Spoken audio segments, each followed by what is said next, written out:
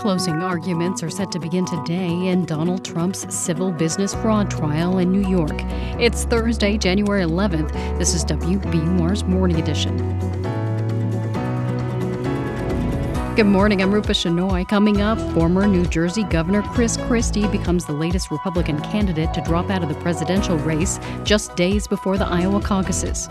Also, the UN's highest court opens hearings into allegations that Israel is committing genocide in Gaza. And this hour, a look inside Boston's only Black-owned brick-and-mortar metaphysical shop and how its owners are using crystals and tarot cards to help bring people together. We welcome people here from all backgrounds, and people from all backgrounds come in here. I think crystals are, the earth's gifts to everyone. Celtics win, increasing clouds and 40s today. It's 7:01. Now the news. Live from NPR News in Washington, I'm Corva Coleman. Lawyers for New York State and for former President Donald Trump are expected to make closing arguments today. NPR's Andrea Bernstein reports this is for the $370 million civil case against him for fraudulent business practices. New York's Attorney General says Trump lied over and over about the value of his properties. That made it possible for him to get bank loans at way below what he otherwise would have, saving hundreds of millions of dollars. The AG says Trump also used the illicit profits, among other purposes, to finance his 2016 presidential campaign, the one he said he was self-financing. Trump's lawyers say no one was harmed. The bank made money, and the AG hasn't proven her case. After one day of arguments, the case goes to the judge. A verdict is expected this month. Andrea Bernstein, NPR News, New York. Former New Jersey Governor Chris Christie has dropped out of the Republican presidential campaign. Just before withdrawing, Christie was caught on a hot mic criticizing rival Nikki Haley. There had been speculation he might endorse her. NPR's Maria Andrusevich reports frontrunner Donald Trump quickly echoed Christie. Before an event in New Hampshire, Christie was heard commenting on Haley's chances, saying, quote, "She's going to get smoked," and "she doesn't have what it takes." First on social media, then at a Fox News town hall in Iowa, Trump pounced on Christie's remarks. He happened to say that she doesn't have what it takes. She'll be creamed in the election. And I know her very well, and I happen to believe that Chris Christie is right. During that same candid moment, Christie said Governor Ron DeSantis called him and was, quote, "petrified." In a post-debate interview on CNN, DeSantis responded, confirming the call but denying the fear. Maria Andrusevich, NPR News, Washington. The UN's top court, the International Court of Justice, opened a case today in The Hague. The case accuses Israel of committing genocide against Palestinians in its war against Hamas in Gaza. South Africa brought the case. The court's president, Joan Donoghue, says South Africa is alleging Israel is trying to destroy a substantial part of the Palestinian national, racial, and ethnic group. South Africa asserts that the relevant acts are attributable to Israel, which has failed to prevent genocide and is committing genocide, and which has also violated and continues to violate other fundamental obligations under the Genocide Convention. Israel vehemently denies the allegation and says it is conducting the war according to international law. Tomorrow, Israel will present its response to the genocide claim before the International Court of Justice. The UN Security Council is demanding that rebels in Yemen, backed by Iran, stop attacking international shipping. The attacks are mainly happening in the Red Sea. Commercial shippers are diverting their ships away from the region at greater costs to consumers. This is NPR. I'm Rupa Shenoy. This is WBUR in Boston. Massachusetts' top House Democrat says it's becoming harder to support rising shelter costs. House Speaker Ron Mariano says he's concerned about funding shelters amid a drop in state tax revenue. Officials say Governor Maura Healey plans to tap into the state's reserve fund to pay for the growing shelter need. Mariano says that could put the state in a tough spot financially. Massachusetts Congresswoman Catherine Clark is part of a group of House Democrats trying to force a vote to federally ban high-capacity gun magazines. Clark says gun violence is a public health crisis. This legislation will get the tools of wars out of our communities, off of our streets. Banning the high-capacity magazines that have been used to wreak so much destruction in our country and steal away so many loved ones. She notes that gun violence is the leading cause of death for children. Changes are coming to Boston's exam school's admissions policies. Last night, the city's school committee approved changes to how it weighs socioeconomic factors during the admissions process. Boston Superintendent Mary Skipper tells the Boston Globe the change will preserve diversity at the schools. A New Hampshire man has struck a plea deal for his role in a bomb threat extortion case involving Harvard University. Todd Bookman reports. Last April, Harvard University received a series of threatening phone calls. A computer-generated voice claimed bombs would explode on campus if the school didn't turn over an unspecified amount in Bitcoin. Surveillance footage showed a man placing a bag in the Science Center plaza. A bomb squad would find wires and fireworks inside, but no explosives. 55-year-old William Giordani was arrested for placing the bag. He told authorities he was hired to do so through a Craigslist ad and that he didn't know the details of the plot. He's entered a guilty plea and is expected to get probation at his sentencing in April. The Associated Press reports no one else has been charged in the incident. For the New England News Collaborative, I'm Todd Bookman. It's 7:06. We're funded by you, our listeners, and by Luminescence Foundation, dedicated to shedding light on neurological research focused on Alzheimer's and Parkinson's diseases and supporting land conservation initiatives. The Celtics are celebrating an overtime win at home. They beat the Minnesota Timberwolves 127-120. The Seas now head to Milwaukee to take on the Bucks tonight at 7:30. The Bruins are also on the road. They face off against the Golden Knights in Las Vegas at 10 p.m. A flood watch remains in effect through Saturday night following all the rain we got yesterday. Increasing clouds throughout the day today with highs in the low 40s. Tonight, skies clear and temperatures drop to around freezing. Tomorrow, the sun returns and we'll have highs in the mid-40s. There's another round of rain and windstorms expected late Friday night into Saturday morning. It's 40 degrees in Boston. Thanks for listening to WBUR.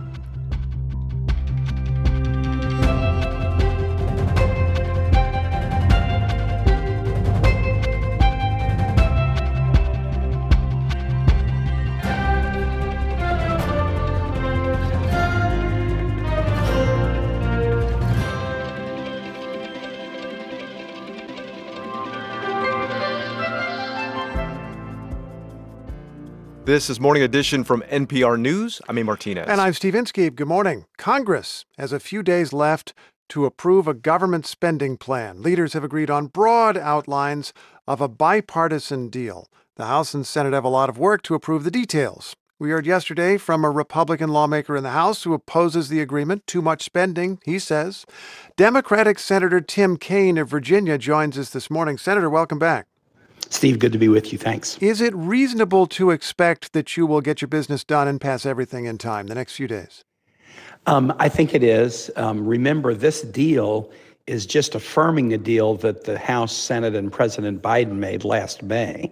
We made a deal about spending levels, and the deal that was announced over the holiday with the House under the leadership of a new speaker, obviously, is that we would stick to that deal. So this is not like a new thing that everybody has to scramble to figure out how to do it.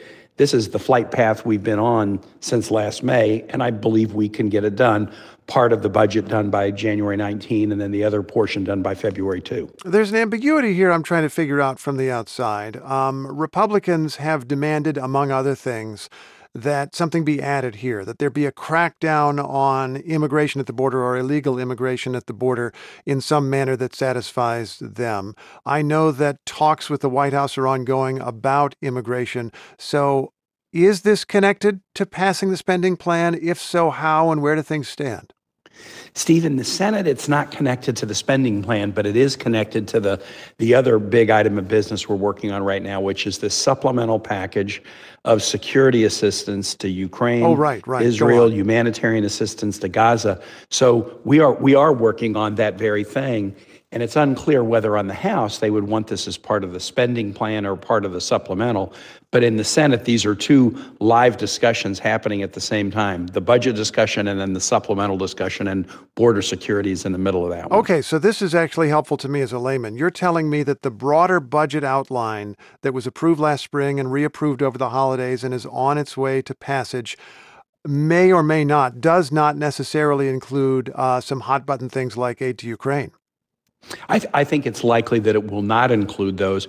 But what you'll likely see in the Senate is we're going to start moving today on the first chunk of the budget, and then we're likely to take up very quickly this supplemental package, which includes the tough, Ukraine, Israel, Gaza humanitarian aid, and the border security provisions. Negotiations are ongoing, but my sense is they're very close to a point of resolution. Do you expect, at least on the Senate side, a clean spending plan to be passed? In other words, no controversial riders on policy, so to speak. It's interesting that what is a controversial rider is in the eye of the beholder. But I believe the plan right now is, yes, it's going to be a clean spending bill. Our general attitude about the House is they have to do it their way, but the bigger bipartisan margin we can put behind any bill in the Senate, the more likely when it goes over to the House, it carries some momentum that, maximizes the chances that they will act favorably. There is talk of expanding a child tax credit permanently as part of all this, which would be a big deal for a lot of families. Is that going to happen? That one is still very much up in the air, and it's kind of a paired discussion. Child tax credit on the one hand, and also an R&D credit for businesses that do research and development, which is a huge motivator for economic growth, really desired by the Republicans and by American corporate community. And so Senator Wyden and the Finance Committee members are working to see if they can do a deal that would pair child tax credit with the research and development credit. I talked to Ron yesterday, and he says, it's complicated, and once people see those two, then they want to add everything else in the tax code that they want.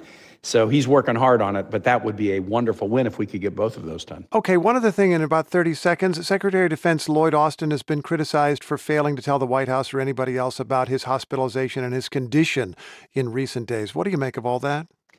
It can't happen again. It was a very serious breach by a guy who clearly, great public servant, understands chain of command. You have to keep your superiors and you have to keep your subordinates informed. He's sixth in line to the presidency. We're involved in military actions right now where he's playing a critical role. He should have kept folks informed. Democratic Senator Tim Kaine of Virginia, thank you so much. All right. Thanks, Steve. We're following a court proceeding today at The Hague in the Netherlands. That city is home to the International Court of Justice, part of the United Nations. And that's where South Africa brought a case against Israel, alleging genocide against Palestinians. The filing asked the court to order a stop to the war in Gaza as a provisional measure while it decides the case. NPR's Rob Schmitz is covering the case, joins us now from Berlin. Let's start with what South Africa is alleging in this case. What evidence does it present for Israel committing genocide? Yeah, South Africa filed an 84-page application to the court, and it writes that Israel has engaged in and failed to prevent or to punish acts and measures which are genocidal, constituting flagrant violations of Israel's obligations under numerous articles of the Convention on the Prevention and Punishment of the Crime of Genocide. And that would include, according to South Africa, killing Palestinians in Gaza, including a large proportion of women and children, which it estimates to account for around 70% of the more than 23,000 fatalities, according to the Gaza Health Ministry. Israel's military response followed the Hamas attack on October 7th, which killed 1,200, according to Israel. South Africa also accuses Israel of causing the forced evacuation and displacement of around 85% of Palestinians in Gaza, as well as causing the wide-scale destruction of homes, villages, and refugee camps in Gaza, preventing a significant proportion of the Palestinian people from returning to their homes. When it comes to a charge of genocide, Rob, what's the burden of proof?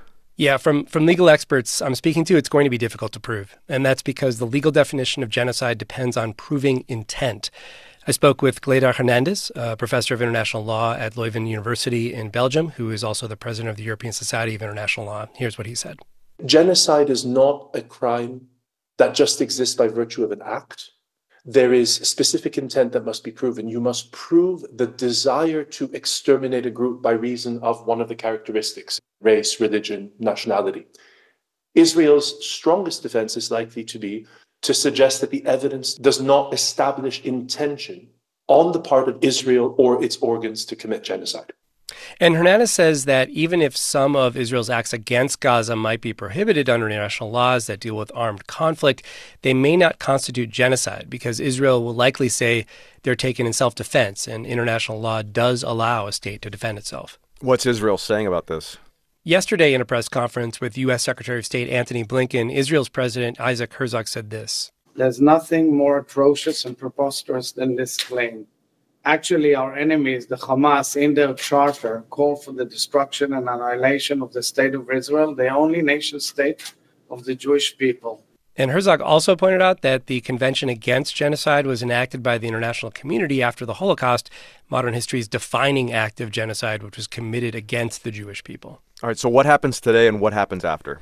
So the court will hear South Africa's case today and then Israel's case tomorrow. A ruling may not come for years. What may happen within weeks or months, though, is that the court could issue a provisional ruling, similar to an emergency injunction. So, for example, the court might direct Israel to refrain from its attacks on Gaza, anything that would aggravate this dispute. But another legal scholar I spoke to told me that enforcing this is really difficult, and Israel could very well ignore it. States typically only comply with the court's provisional rulings in around half of all cases. That's NPR's Rob Schmitz joining us from Berlin. Rob, thanks. Thank you. A lot of cities have changed their streets and changed their kinds of development to reduce parking for cars, leaving more room for people. In Arizona, new development takes that idea further, claiming to be America's first neighborhood built to be car-free. NPR's Adam Byrne has the details. John Robert Rodriguez loves his new home. It's been absolutely fantastic. In October, the special ed teacher moved to Cul-de-sac Tempe. The development, which is being built by the real estate company Cul-de-sac, is car-free. I was more nervous before I moved here because looking at the transit maps, I was like, this is going to be such a hassle. Now, once I'm here, it's convenient because you don't have to be in the car. You don't have to be driving. And when you're not driving, like on my way to work, I'm already working. Raised in Florida, Rodriguez says he feels like the U.S. pushes people to be dependent on cars. I traveled around the world a lot, and where I've gone, you kind of realize how much easier life is when you can get around, when it is an option to not have to get in a car. Reducing reliance on cars is exactly why Cul-de-sac CEO Ryan Johnson co-founded the company. In the U.S., we've been building the wrong type of housing. For almost 100 years now, we've not been building what people want and the kind of housing that makes people happy. And we're bringing those kind of neighborhoods back. A promo video on the Cul-de-sac website shows the kind of neighbourhood Johnson's talking about, one where residents have many everyday necessities right on site.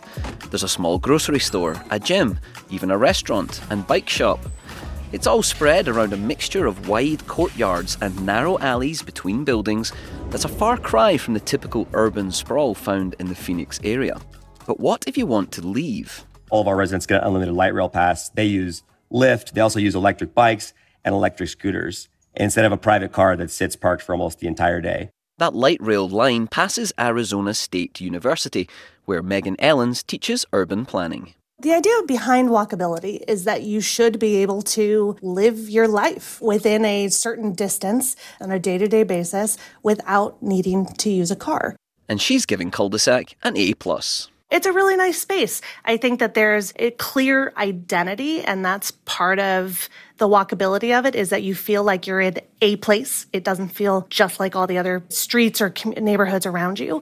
Around 100 people live at Cul-de-sac right now. Another 60 units are opening early this year. In total, developers are planning for 1,000 residents once construction is complete. For John Robert Rodriguez, his rent of $1,400 a month for his one-bedroom apartment is a bargain. Being around like-minded neighbours, an added bonus. Adam Byrne, NPR News.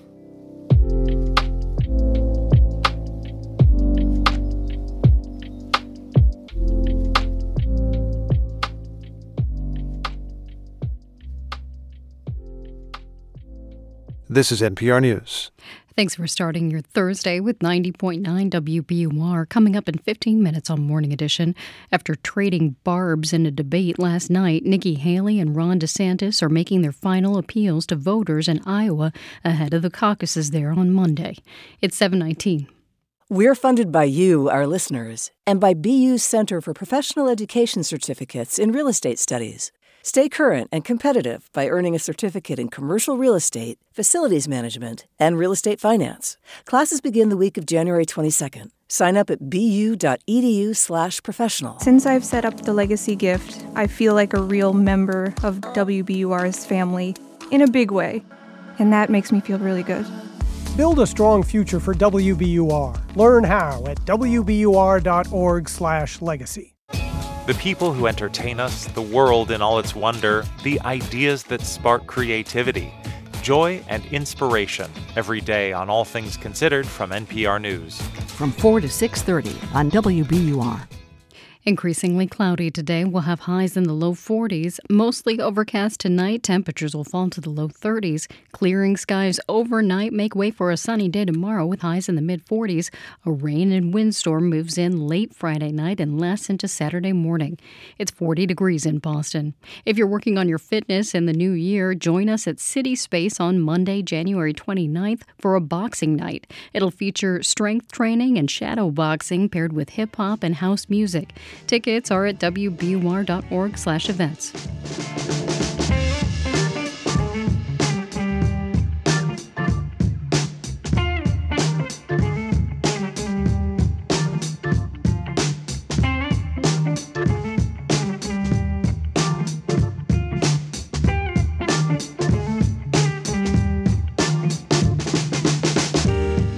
Support for NPR comes from this station and from Fisher Investments.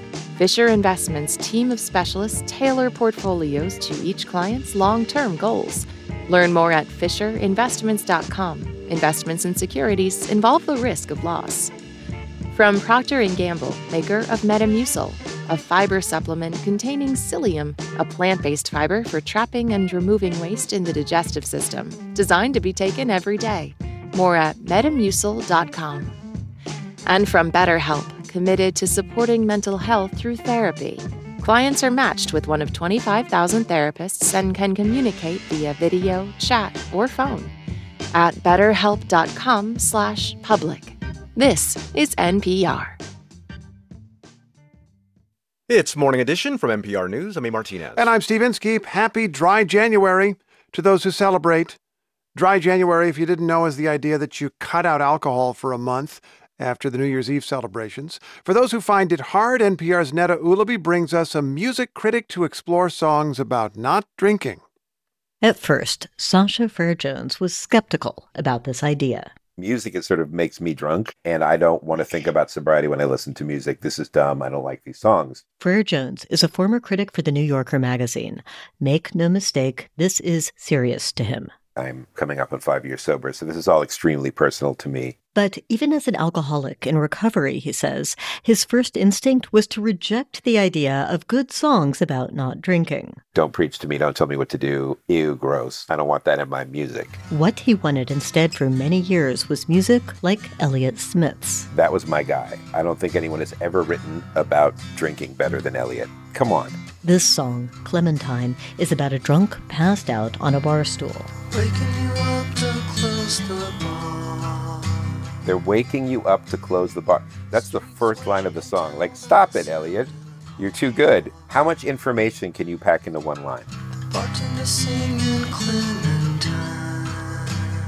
I thought it was saying to me, like, keep going, keep drinking, man. Like, you know who's at the bar when they close it? Elliott Smith. Elliott Smith, in this way, is a little like Amy Winehouse, a musician who makes it easy to glamorize being drunk. I like being drunk because it's like this song. Why would I not want to feel like this song? There are no better songs, so it must be okay to be an alcoholic. It should go without saying that Elliott Smith and Amy Winehouse are now dead, making it harder to romanticize songs about not going to rehab or waking up in a bar. That's not good. It's like one of the stories in the back of the big book, like, you know, I was the guy that they always had to wake up to close the bar. When it comes to good songs about not drinking, one of the first that occurs to Sasha Fairjones is this one by Minor Threat, the Washington, D.C. punk band big in the 1980s and 90s. The reason we talk about straight-edge punks is because of this song. It's nearly impossible to make out the words, but the idea is that the singer has better things to do than get messed up.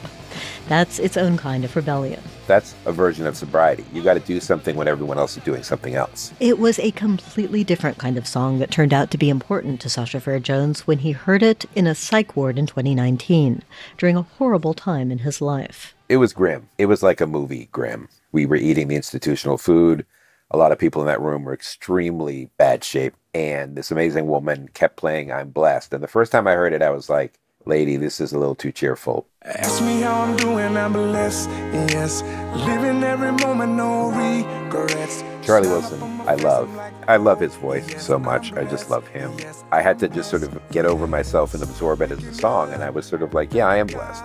I'm here. In the 1970s, Charlie Wilson was the successful lead singer of the Gap Band, with crossover R&B hits. Then came addiction to alcohol, cocaine, and crack. He ended up very unhoused and in really, really dire straits, no joke stuff. He suffered greatly when he was using. But the singer met, then married, a drug counselor. He has been sober for decades. I think it is a sobriety song. When he says riding clean, I think he means clean in the way that we mean clean. Riding clean, living dreams. Just left the barber and I'm feeling like Midas. He's so happy. It definitely makes being sober sound pretty great. Probably the best known sobriety song, Gotta Be Sober by Pink. I don't wanna be the girl that laughs the loudest. This song, Sober, was a pop hit in 2009. It was nominated for a Grammy. Pink has been open about past substance abuse. Here the lyrics are, it's so good till it goes bad. When it's good, then it's good, it's so good till it goes bad. Till you're trying to find the you that you wanted. And I've heard myself crying, never again. And I don't think there's anyone who has gotten sober who doesn't understand every single word of this song. A lot of celebrity musicians have recently written songs with the same title, Sober. Definitely interesting. Pink, Demi Lovato, Kelly Clarkson, Lorde. And Selena Gomez. The men don't have songs called Sober. The guys have to be like, what's a clever way of saying this? The women are more like, yeah, I got sober, here's my song. And, the Demi Lovato one is really pretty raw. I don't know why. I do it every time. It's only when I'm lonely. And in some ways, one of the most important, because if it's too euphemistic, people ignore it. Demi Lovato is just saying it out loud in plain language. The best current sobriety songs are not surprisingly in country, like That's Why I'm Here, I think is a really good song. And it was a hit for Kenny Chesney. No, I ain't had nothing to drink. I knew that's probably what you think if I dropped by this time of night. That might be the single most AA meeting song I've ever heard. When he says That's Why I'm Here, it's one of the most clearly I'm glad I am sober songs. It's the simple things in life, like the kids at home and a loving wife that you miss the most when you lose control. It's the simple things in life, like the kids at home and a loving wife that you miss the most when you lose control. And everything you love starts to disappear. And everything you love starts to disappear. Yeah, I've been there. That's why I'm here. I love that. I love that stuff. Songs about not drinking cut across genres. We obviously cannot get to all of them, but here's one more that Steven Tyler of Aerosmith wrote about recovering from addiction. It's called Amazing.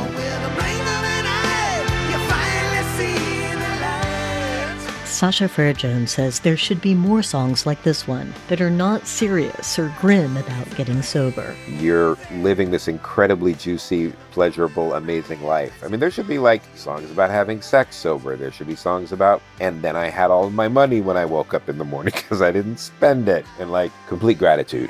There is one sober song Sasha Farah Jones wishes he could hear. The one Elliott Smith did not live long enough to write. A song about how good it feels to be sober and alive. Netta Ulaby, NPR News.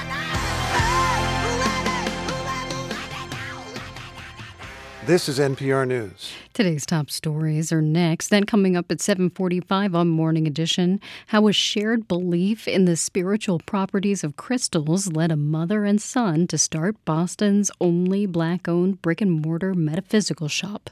It's 7:29.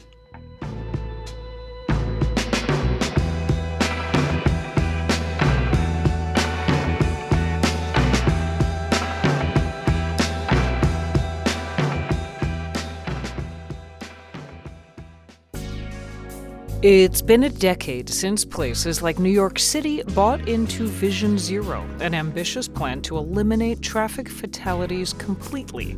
Needless to say, that hasn't happened. The main reason that communities are failing is that there's not the will to make changes that are, in the end, probably going to slow people down driving. I'm Mary Louise Kelly. We unpack why on All Things Considered from NPR News. Listen today starting at 4 on 90.9 WBUR. Live from NPR News in Washington, I'm Dave Mattingly. Florida Governor Ron DeSantis and former South Carolina Governor Nikki Haley faced off last night in Des Moines ahead of Monday's Iowa caucuses. As Steve Futterman reports, the two Republican presidential hopefuls criticized each other and former President Donald Trump in the latest GOP presidential primary debate. There were plenty of attacks, DeSantis calling Haley a mealy-mouth, Haley characterizing DeSantis as a serial liar. Former President Trump declined to take part, but he wasn't forgotten. DeSantis criticized him for failing to come through with his promise to build a wall at the Mexican border. Haley criticized him for calling January 6th a beautiful day. DeSantis has spent so much time and money here that a good showing is vital, while Haley is already focusing much of her attention on New Hampshire. In Windham, New Hampshire, yesterday, former New Jersey Governor Chris Christie formally suspended his Republican presidential campaign. As DeSantis and Haley went back and forth in Iowa, Trump took part in a town hall event hosted by Fox News. Trump was asked about a potential running mate should he win the Republican presidential nomination. Well, I can't tell you that, really. I mean, I know who it's going to be. Give us a hint. We'll do another show sometime. Wall Street futures are higher this morning. This is NPR News from Washington. From WBUR in Boston, I'm Rupa Shenoy. During a stop in New Hampshire yesterday, former New Jersey Governor Chris Christie announced he's suspending his presidential campaign. WBUR's Anthony Brooks reports Christie was the only Republican in the race who forcefully criticized former President Donald Trump. Christie ran against Trump in 2016 and then embraced him. But during this campaign, Christie called that a mistake and tried to make the case that Trump is not fit to be president. But his campaign was always a long shot in a party that still embraces the former president. My goal has never been to be just a voice against the hate and the division and the selfishness of what our party has become under Donald Trump.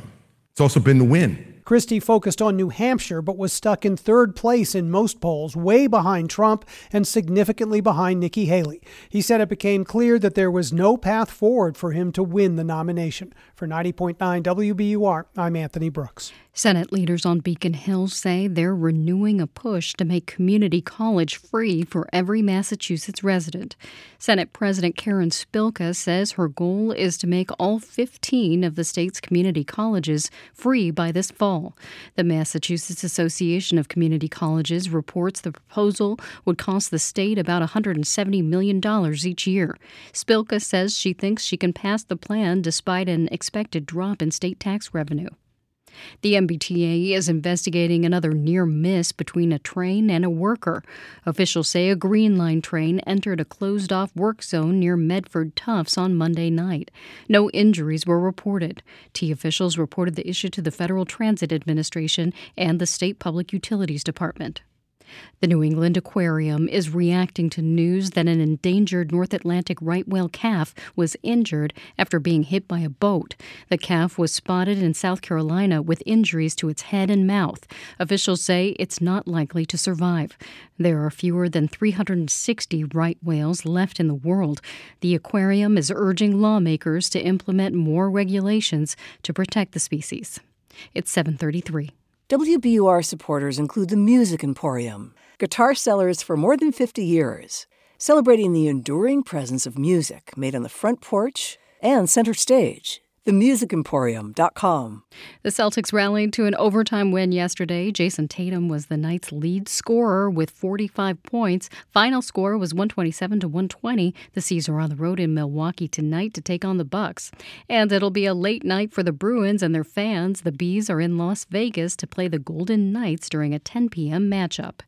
Clouds move in throughout the day. Today, temperatures will rise to the low 40s. The clouds stick around tonight as it falls to around freezing, clearing overnight and sunny tomorrow in the mid-40s. A storm moves in, bringing rain and high winds late Friday night into Saturday morning.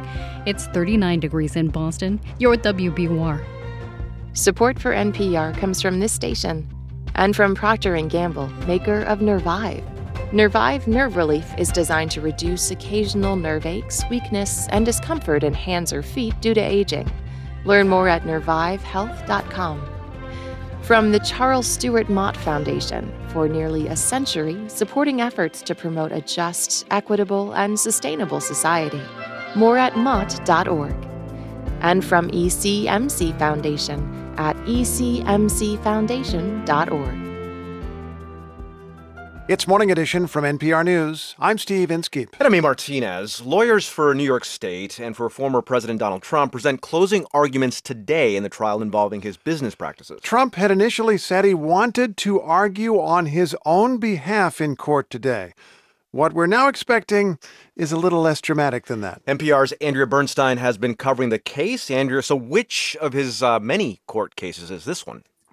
This is the case where the New York Attorney General says Trump made hundreds of millions of dollars by repeatedly lying about the value of his properties, like his triplex in Trump Tower, which he claimed was worth 3 times as big as it actually was, about $300 million more than it actually was worth.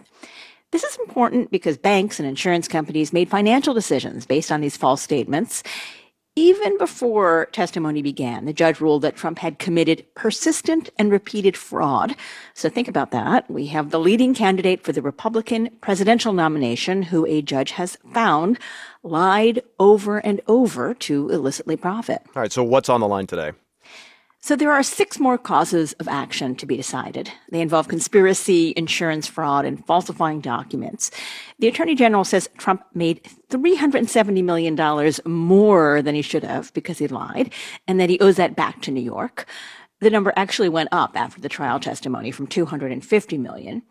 And the New York AG wants Trump permanently banned from doing business in New York and for his older sons, Don Jr. and Eric, to be barred for 5 years. But Trump's lawyers say no one was harmed, the banks made out, and that the AG didn't prove her case. Okay. Now, Trump was supposed to, or at least planning to give his own arguments. What happened to that?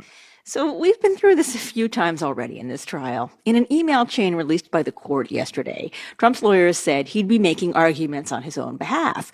The AG objected, and the judge said, that's not really the normal course of business, but okay, Trump can speak if he sticks to the same rules as his lawyers, making legal arguments, not disparaging people or making a political speech. And Trump's lawyers said, nope, we don't agree, so the judge said no dice. After that, Trump's lawyer, Alina Habba, said, is anyone surprised anymore? That's a statement that can work on a lot of levels. As of now, we don't expect Trump today. He was in Iowa last night at a town hall, but we expect a day of arguments followed by a verdict in the next few weeks. Yeah, but Trump has another trial in New York next week. What's that one about? Right. So that is the second defamation case brought by writer E. Jean Carroll. Last spring, a jury found Trump had sexually assaulted her and then defamed her and awarded her $5 million. There were 2 major incidents of defamation and 2 cases. That was the second case, which for complex legal reasons was the first to go to trial. This trial, starting Monday, is for the first instance of defamation when Trump, as president, said, quote, she's not my type. And as the judge in the case put it this week, quote, the fact that Mr. Trump sexually abused, indeed raped Ms. Carroll, has been conclusively established. So the only issue is how much money Trump owes her. It's expected it could be tens of millions of dollars more, since the first instance of defamation is the one that really affected her reputation. So we could also see a verdict in that case sometime this month. All right, thank you. That's NPR's Andrea Bernstein. Thanks. Thank you.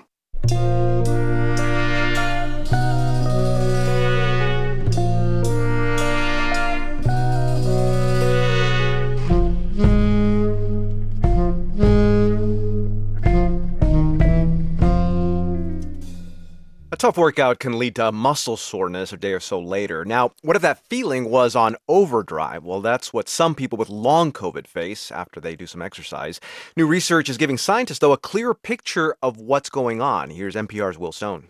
Hit the gym, get back in shape. It's advice many patients with long COVID have heard. David Petrino says this notion that exercise is medicine has proven difficult to dispel in the broader medical community. It is very clear that this is not a typical response to exercise. They feel incredibly unwell. They become bedbound. Their whole system feels as though they've been poisoned. Petrino runs a long COVID clinic at Mount Sinai in New York, where he sees what's known as post-exertional malaise. It's a hallmark of long COVID and similar complex illnesses like chronic fatigue syndrome.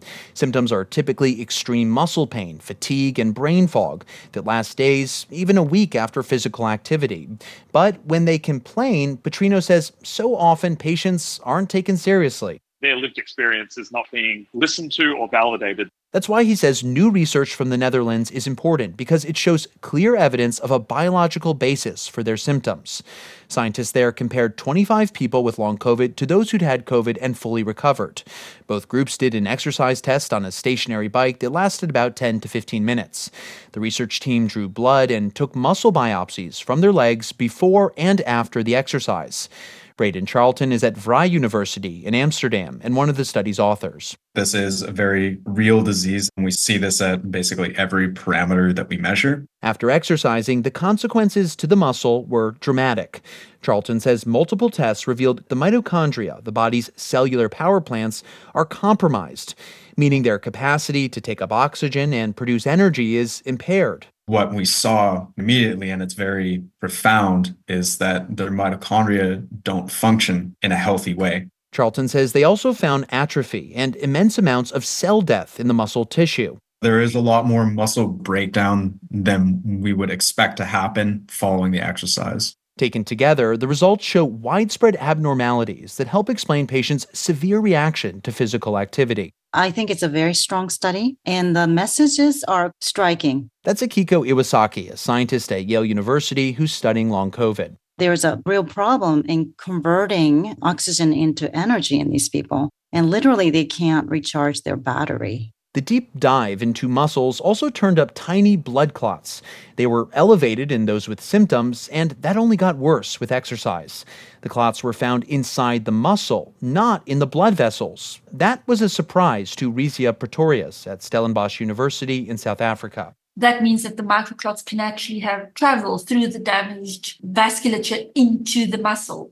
And that is huge, because if it can happen to muscle, then it can happen to the brain and any other organ. And if the linings of the blood vessels are really that compromised, she says it would also cause problems with the mitochondria. More work needs to be done on these different lines of evidence. In the meantime, David Petrino at Mount Sinai says doctors need to take these findings very seriously. We need to step out of this erroneous mindset of, well, no pain, no gain. No, post-exertional malaise is different. He says maybe with this new evidence, more people will listen. Will Stone, NPR News.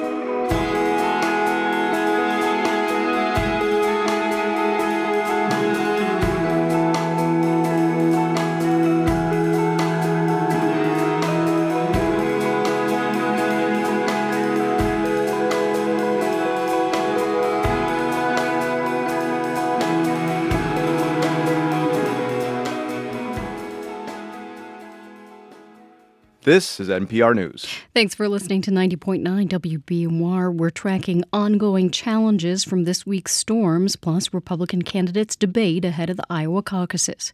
Coming up at the top of the hour here on WBUR's Morning Edition, former President Donald Trump had planned to deliver his own closing arguments today in his civil fraud trial in New York, but he changed his mind after the judge in the case imposed limitations on what he could say. A mix of sun and clouds today, along with temperatures in the low 40s. Those fall to the low 30s tonight, and overnight skies clear. Sunny tomorrow in the mid-40s before a storm moves in late Friday night, bringing rain and high winds into Saturday morning. It's 39 degrees in Boston. WBUR supporters include Habib & Associates Architects, serving the greater Boston area with comprehensive architectural services. Proud to support WBUR. HabibARCH.com. A graduate of Holy Cross College in Worcester is set to become the first woman to run a major airline. Joanna Garrity will become CEO of JetBlue next month. She'll be taking over from former CEO Robin Hayes. He's stepping down due to advice from his doctor. JetBlue is the largest carrier at Logan Airport. Somerville-based Sublime Systems is building its first manufacturing plant in Holyoke. The company creates a fossil fuel-free replacement for cement. Sublime says Holyoke's hydroelectric resources make it the perfect spot for the plant. The facility is expected to be up and running by 2026. Provincetown is one of the best places to visit in the U.S. That's according to a new ranking from Needham-based TripAdvisor. Provincetown ranks number 5 on its Traveler's Choice Best of the Best Destination Awards list. The town was popular for its beaches, restaurants, and shopping experiences. It's 7:45. Support for NPR comes from this station and from Hiscox, committed to helping small businesses protect their dreams. Quotes and information on customized insurance for specific risks are available at hiscox.com. Hiscox, business insurance experts. And from Indeed, designed to be an end-to-end hiring solution for businesses of all sizes to attract, interview, and hire candidates all from one platform. Learn more at Indeed.com/NPR. This is NPR.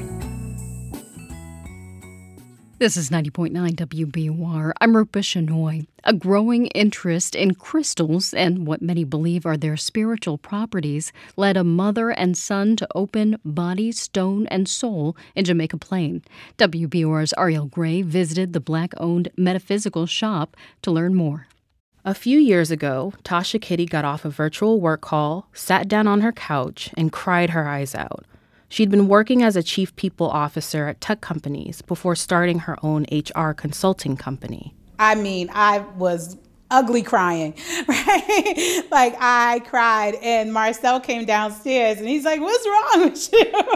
And I was like, "It's work." And then, like, a light switch. I said, I didn't want my son, he was in high school at the time, and I was like, I don't want my son to think that that's what work means. Kitty sat down with her son, Marcel Morris Howell, and knew it was time for a change. So they talked about opening a business together. They both had an interest in crystals and spirituality. And I said, what makes you feel like a 10 out of 10? And let's talk about it. And that's how Body, Stone, and Soul was then born. Body, Stone, and Soul is Boston's only Black-owned brick-and-mortar metaphysical shop. It stocks a variety of spiritual items and also offers services like tarot card readings. To the left, we have our affirmations and tarot corner. So we have books there, tarot cards, affirmation cards. Right in front of you, you'll see our candles, our sage, which is all farmed, super important. We don't wild harvest. And of course, they sell crystals. Kitty and Morris Howell point out some of their favorites. Labradorite, which is really good for transformation. And they call that because if you see it from one angle, it's brown, but you see how the blue tint comes when you move it? Really good transformation stone. I really like Rainbow Fluorite because it's a learning stone.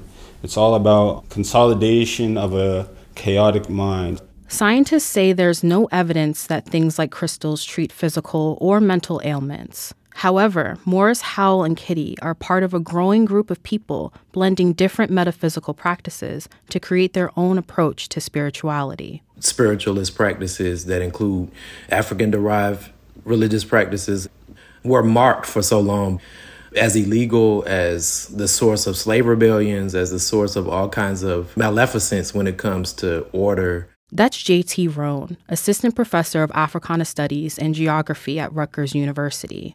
He points out that for Black people in particular, spiritualist practices carry great importance. They provide working class Black people with effective religion, whether that's through conjuring, whether that's through tarot, whether that's through other kinds of direct interface with the divine and the spiritual and the ancestral. The store has developed a steady flow of dedicated customers since opening its doors.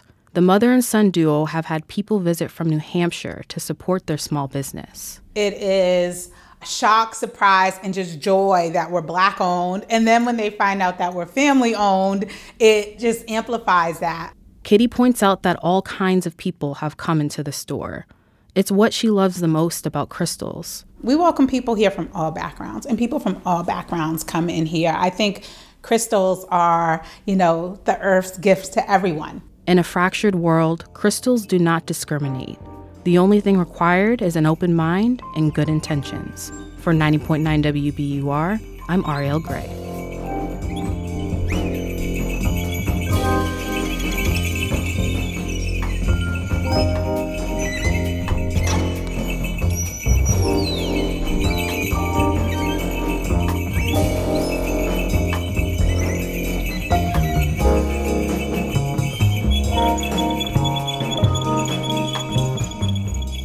It's a Thursday on WBUR. Coming up at 8:20 on WBUR's Morning Edition, a federal case against books restrictions in Florida is going forward after a judge ruled there's a viable argument that removing certain books from public schools is unconstitutional.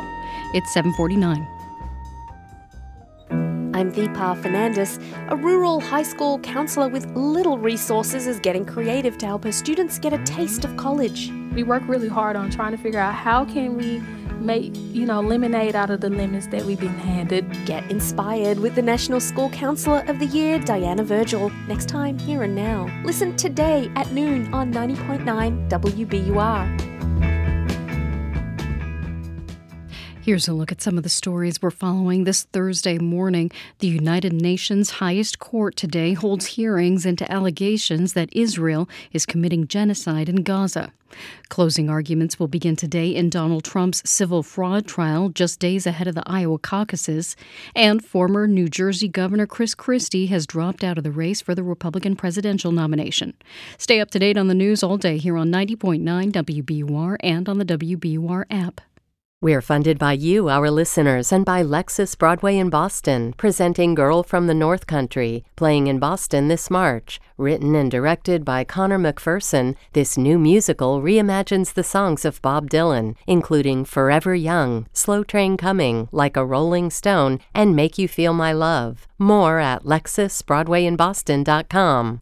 Low 40s today, and it'll grow overcast, mostly cloudy tonight and around freezing. Sunny and mid-40s tomorrow. Storms move in late Friday night, bringing rain and high winds that'll last through Saturday morning. It's 40 degrees in Boston. It's Morning Edition from NPR News. I'm Steve Inskeep. I'm A. Martinez. And I'm Layla Falded. The only Chinese-language democracy will elect a new president this Saturday. Presidential elections have been around for less than 30 years, and people in Taiwan cherish that right to vote. Meanwhile, China, right across the strait, has long been saying it is the sole legitimate government of both China and Taiwan. And every election, the issue of China takes center stage. My colleague Elsa Chang, host of NPR's All Things Considered, has been talking to voters in Taiwan and joins us now. Hi, Elsa. Hey, Layla. Okay, so you've been there, more than a week now. So what's the energy been like around this election? I mean, as you mentioned, democracy, it's still kind of novel on this island. This is only the 8th presidential election in Taiwan's history. So a lot of the culture around elections here, it's exuberant, it's celebratory. Candidates ride around on these campaign trucks, and while they roll on by, voters are cheering and setting off firecrackers. And these candidates, they're standing on the truck beds, singing and shouting for hours at a time. Here's Su Chaohui, a legislator running for re-election, whom we had spent a lot of time with. Also, when you're watching campaign speeches in Taiwan, often you will see these organ players scoring those speeches live, with music to, intensify people's emotions as they're listening. It's really incredible to watch. Okay, so it kind of sounds like a party. Let's talk about the two frontrunners right now. So you have the incumbent party, which is the Democratic Progressive Party, or DPP. And on the other side, you have the Kuomintang, or KMT. And, I guess the differences between them on the most important issue, which is China, are pretty subtle right now. Both parties favor maintaining the status quo between Taiwan and China, meaning they both want Taiwan to be self-governed, even if Taiwan is not formally independent. Though the DPP has made noises in the past about formal independence. And that's why Beijing has made it clear that they would be quite unhappy if the DPP candidate, Lai Ching-te, won. He's the current vice president of Taiwan. Meanwhile, the KMT candidate, Hou You-yi, is promising a stronger relationship with China, both diplomatically and economically. And China clearly prefers a KMT victory. But, ultimately, Layla, it's unclear whether any election outcome would prevent China from one day possibly forcing unification with Taiwan. Okay, so what are voters saying about this?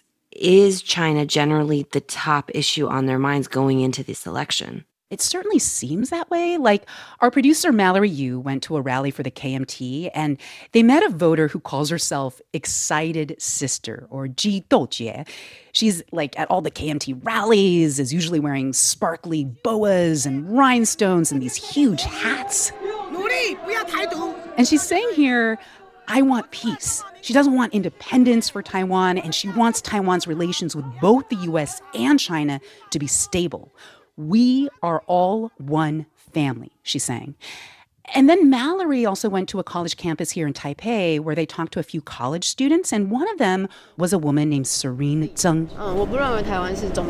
So Serene's saying here that she thinks Taiwan does not belong to China, and because of that, she will not be voting for anyone who leans towards China. Okay, so China, clearly a big issue, but what else are voters thinking about? I mean, I guess like any election anywhere, people are worried about things like low wages or the rising cost of living. And we met this one man in the southern city of Tainan. His name is Xia Zhouge. And we actually approached him at first because he's a street performer who was dressed as the Monkey King. That's like this really famous character in Chinese folklore. But, as we were talking to him, he ended up having some pretty strong opinions about the election. He thinks the DPP has not paid enough attention to the economy and what the people of Taiwan want. For example, housing prices in Taiwan have been rising, and he thinks the DPP has not done enough to control that. And, this is something that you also hear from a lot of young voters. Like the DPP, they've been in power for 8 years. They're considered the establishment. So many voters here have flocked to a third party on the ballot this year, the Taiwan People's Party, or TPP. And one question on Saturday is whether the TPP candidate, Ke Wen-je, will peel away enough voters to actually affect the outcome of this election. That's NPR's Elsa Chang, host of All Things Considered out in Taipei, Taiwan. Thanks, Elsa. Thank you, Layla. In pictures of the farthest planets from the sun, Uranus looks like a pale green orb, while Neptune usually looks much bluer. A new analysis reveals their true colors. Here's NPR's Nell Greenfield-Boyce. The only spacecraft ever to visit Uranus and Neptune was Voyager 2. It flew by both ice giants in the 1980s, sending back historic snapshots. Patrick Irwin is an astronomer with the University of Oxford. He says the images captured by this spacecraft were taken with different color filters. It's got a green filter, it's got a blue filter, it's got an orange filter. Those separate images then had to be recombined. That's a surprisingly subtle process. He says back then, choices were made when processing the images. The colors got tweaked to highlight Neptune's interesting features, like bands of clouds and a dark spot. The Voyager team was open about this, but Irwin says in the decades since then, the subtleties of how the images were made have been forgotten. These depictions of Neptune and Uranus have become entrenched. People now just think, well, let's have a look. He and some colleagues were recently trying to better understand the clouds on these two planets, using data from instruments on the Hubble Space Telescope as well as the European Southern Observatory's Very Large Telescope. The scientists realized they could use this data to rebalance the images taken by Voyager 2. And produce color images that you would actually see were you there with the spacecraft looking at the planet. What they found is that Uranus and Neptune actually look almost the same. They are both pale bluish green. Neptune might be slightly more blue, but the difference is nothing like what you'd see if you just Google for images of these two planets. A report on all this is published in the monthly notices of the Royal Astronomical Society. A mission to orbit Uranus recently topped a wish list compiled by an expert panel that advises NASA on scientific priorities. The earliest a mission like that could launch is sometime in the 2030s. Nell Greenfield-Boyce, NPR News.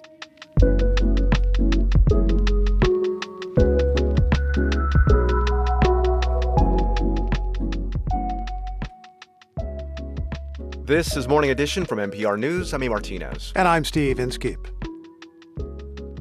It'll grow overcast today and we'll have temperatures in the low 40s. Partly cloudy and around freezing tonight. Sunny and mid-40s tomorrow. A storm moves in overnight, bringing rain and gusty winds. That should last through Saturday morning. It's 39 degrees in Boston, and we're coming up on 8 o'clock.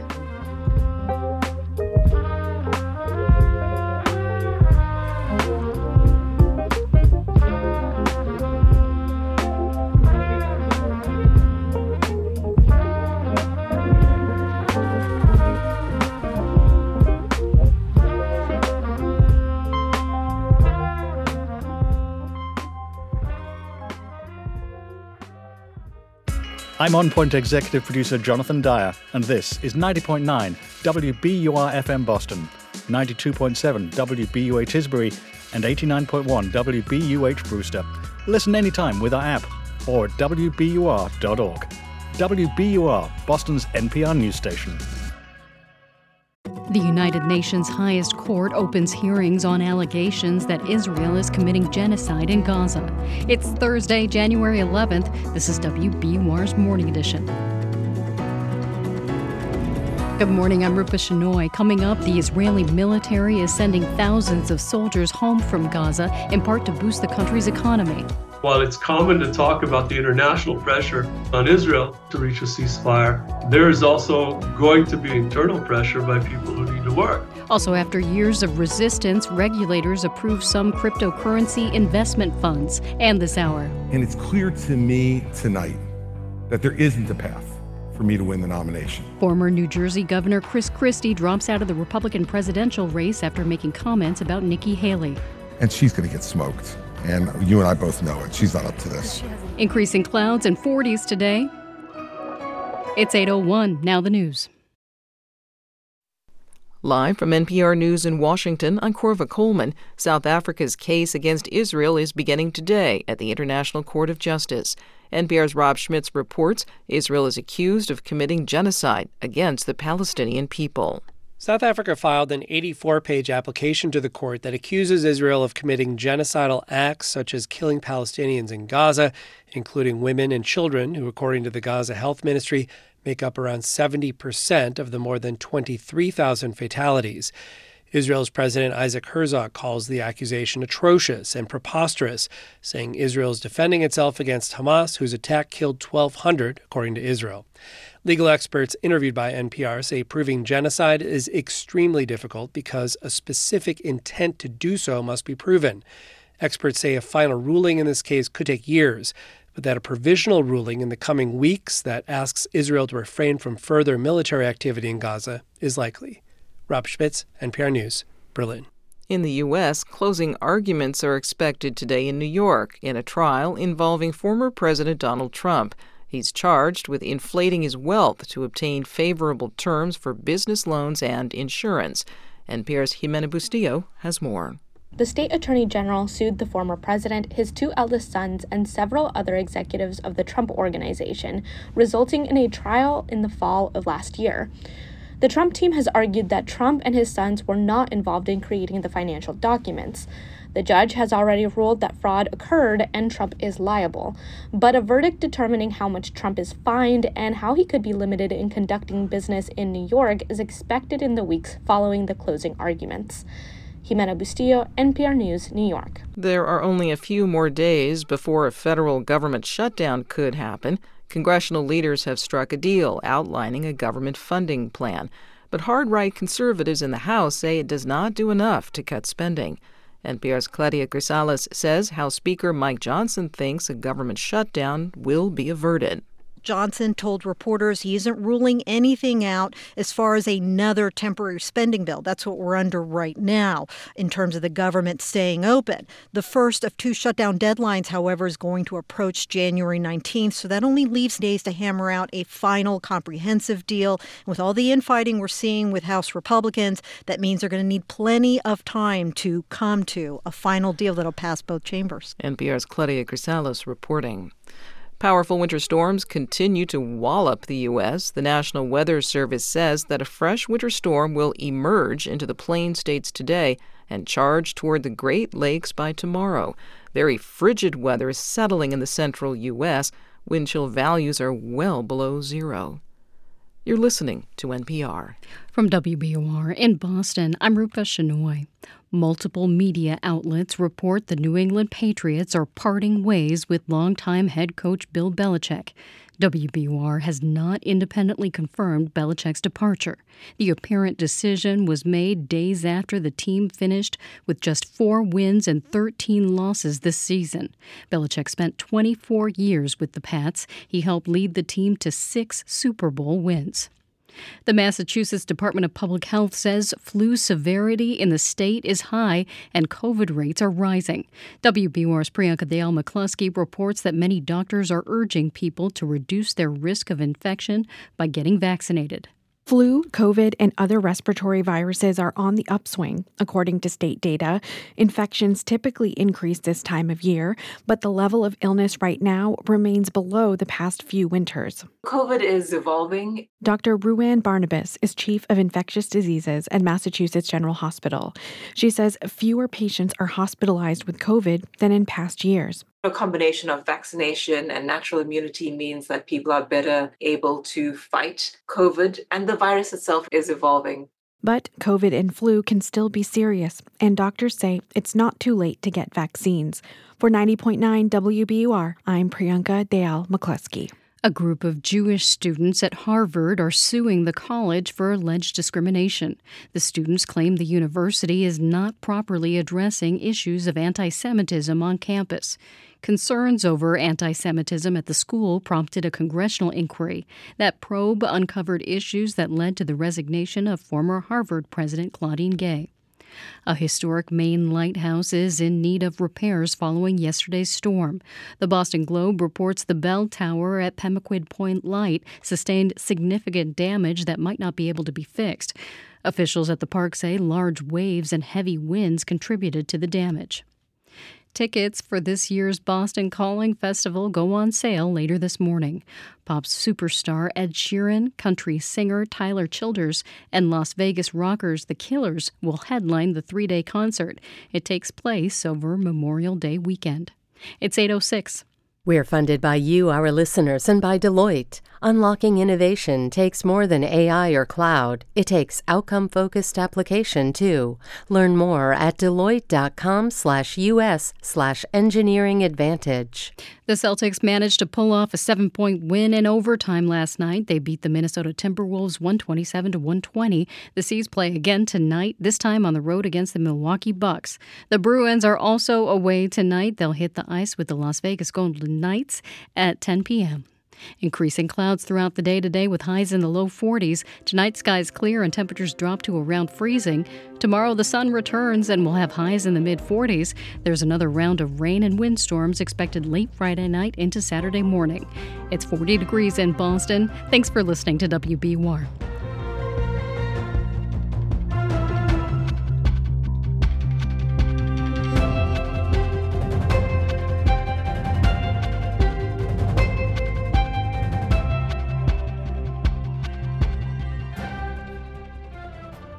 It's Morning Edition from NPR News. I'm E. Martinez. And I'm Steve Inskeep. Good morning. Chris Christie is the latest Republican to drop out of the presidential race. The former New Jersey governor left days before the first-in-the-nation Iowa caucuses. A couple of other Republicans remain trying to be the top alternative to former President Trump, and they were in Iowa last night for a CNN debate. Minnesota Public Radio's Clay Masters heard it all in person. He's in Des Moines. Clay, hi. Good morning. Chris Christie's out. How does that change things? I mean, it changes things next to nothing in Iowa. Christie hasn't set foot in the state since he announced his presidential bid. He was betting it all on New Hampshire and was polling in just the single digits here in Iowa. Donald Trump continues to be the front runner in Iowa, and Christie was running as the sharpest critic to the former president. And, Trump has a lot of support from Iowa Republicans. So those that are left trying to be that Trump alternative are having to walk this tightrope of not really calling him out too much because they want to pull away some of his support. And last night, we finally got to see the two more viable Trump alternative Republicans on a debate stage by themselves at Drake University in Iowa. And I'm just trying to think this through, Clay. Christie had no effect in Iowa. He did have some support in New Hampshire, so there's a question of who might get that support, and also a question about whether Trump's remaining rivals are running for president or for vice president. But in any case, Nikki Haley, Ron DeSantis on the same stage. What was it like? Well, the two finally got to say the attacks they've been saying about the other one out on the campaign trail in front of each other. Haley and DeSantis agreed Trump should be on the stage with them. In fact, he was actually just a few miles away from the debate in Des Moines doing a Fox News town hall, his normal kind of counter-programming or trolling or whatever you want to call it.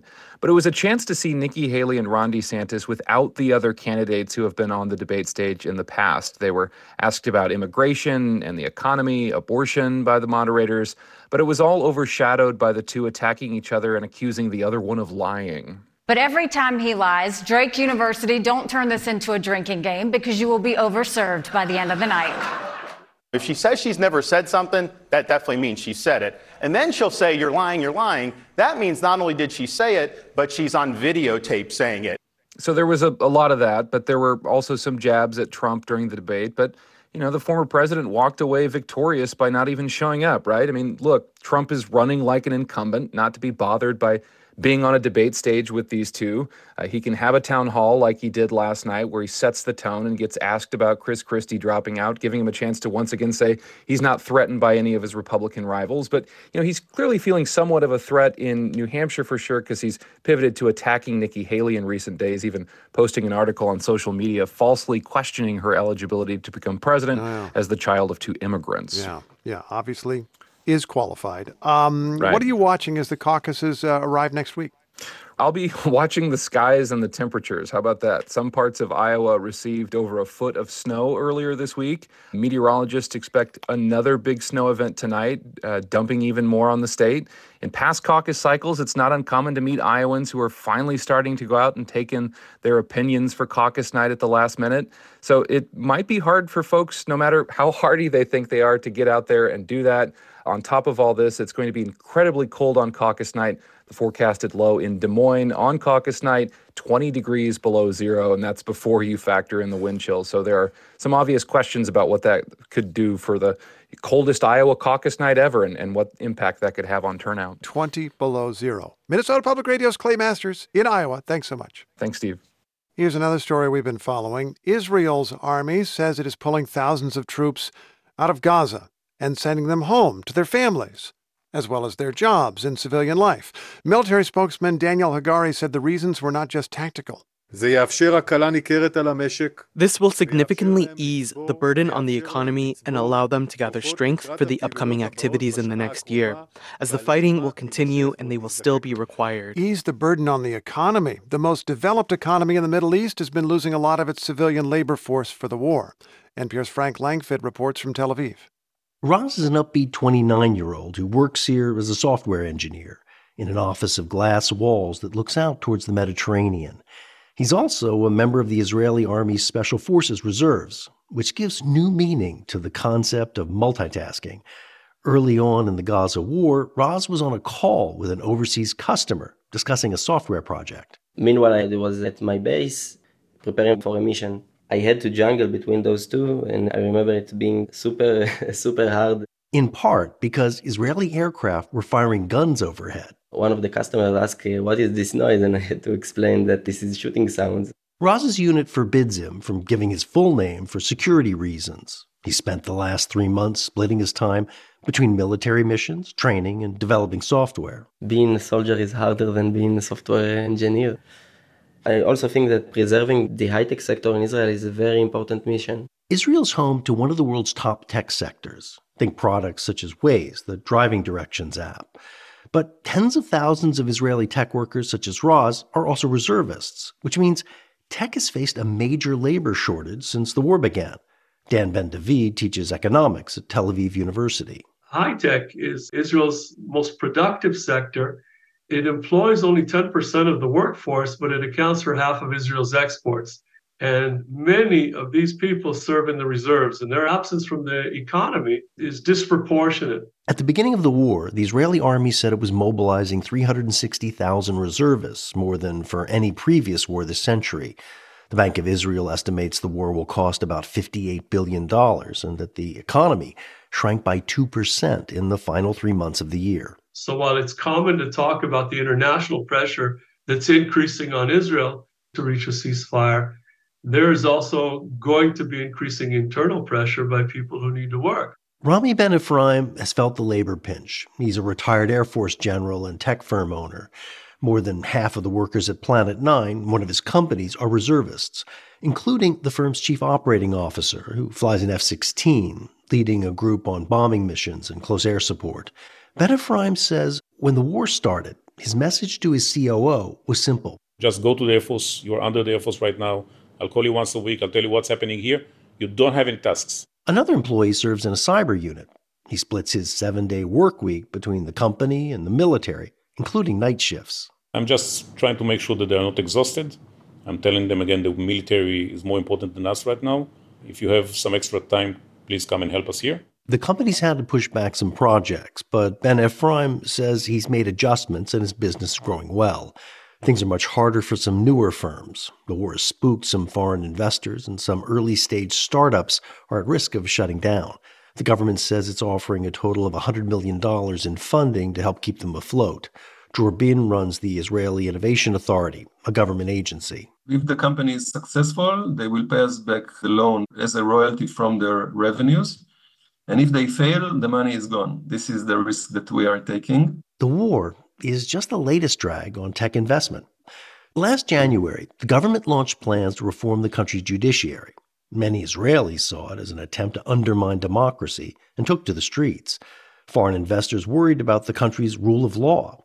Gigi Levy-Weiss is a leading tech venture capitalist. Founders that started companies were told by their investors that they should form the companies outside of Israel, because if Israel has no independent court system, then you want the companies to be incorporated elsewhere. Instead of launching 13 or 1,400 new companies annually, as it typically does, Israel's tech sector only formed about 400 last year, Levy-Weiss says. Which is the same number we've had in 2003. So that's like going 20 years backwards. In the wake of the Hamas attack on October 7th and the subsequent war in Gaza, the Israeli government says it's shelved its judicial reform plans.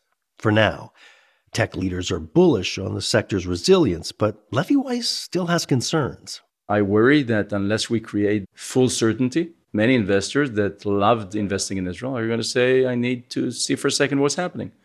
I need to see that the war is really over. I need to see that there's a solution for Gaza. I need to see that there isn't a reform anymore. As for Raz, the software engineer, the Army released him from reserve duty this month. He's moving to Southeast Asia and excited about a new job as a project manager, still with an Israeli company, working full-time. Frank Langford, NPR News, Tel Aviv. All right, just 2 weeks into 2024, some people who made New Year's resolutions are giving up on them. My New Year's resolution was to stop shopping, but I broke it after 2 days. One of my biggest resolutions this year was to be committed to a morning routine.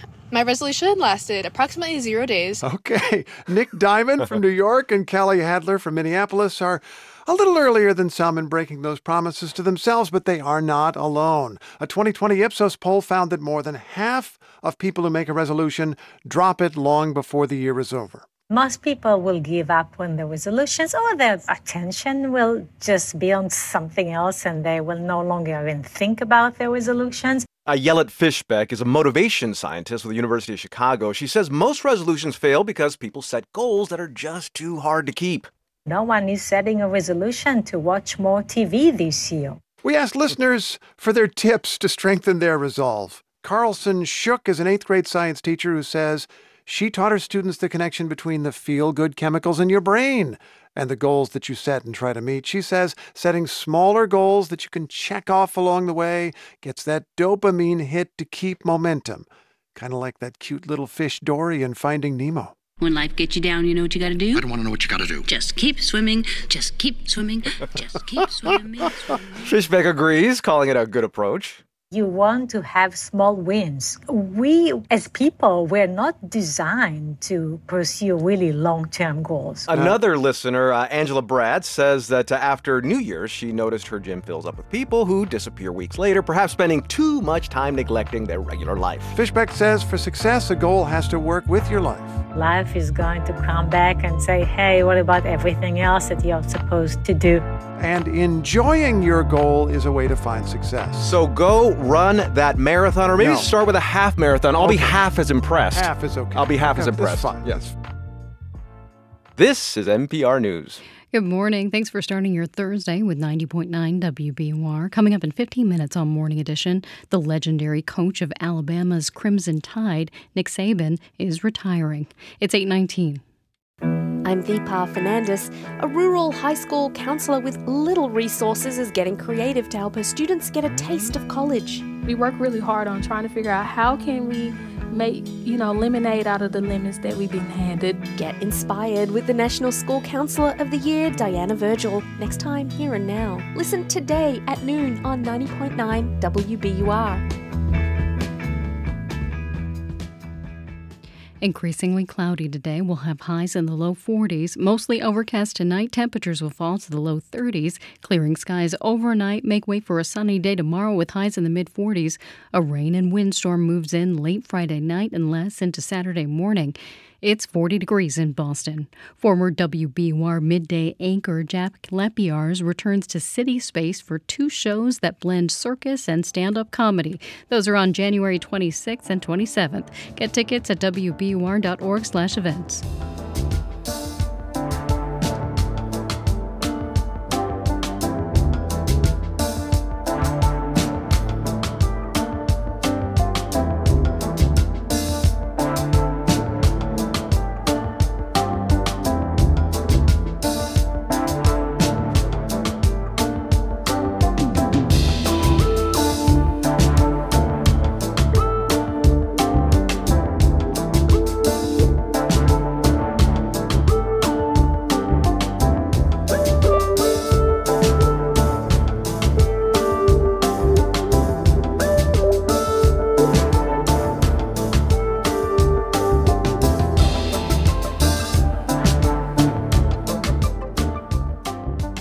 Support for NPR comes from this station and from Sony Pictures Classics presenting Freud's Last Session, a new film starring Anthony Hopkins as Sigmund Freud and Matthew Goode as C.S. Lewis, who converge in a battle over the existence of God, now playing only in theaters.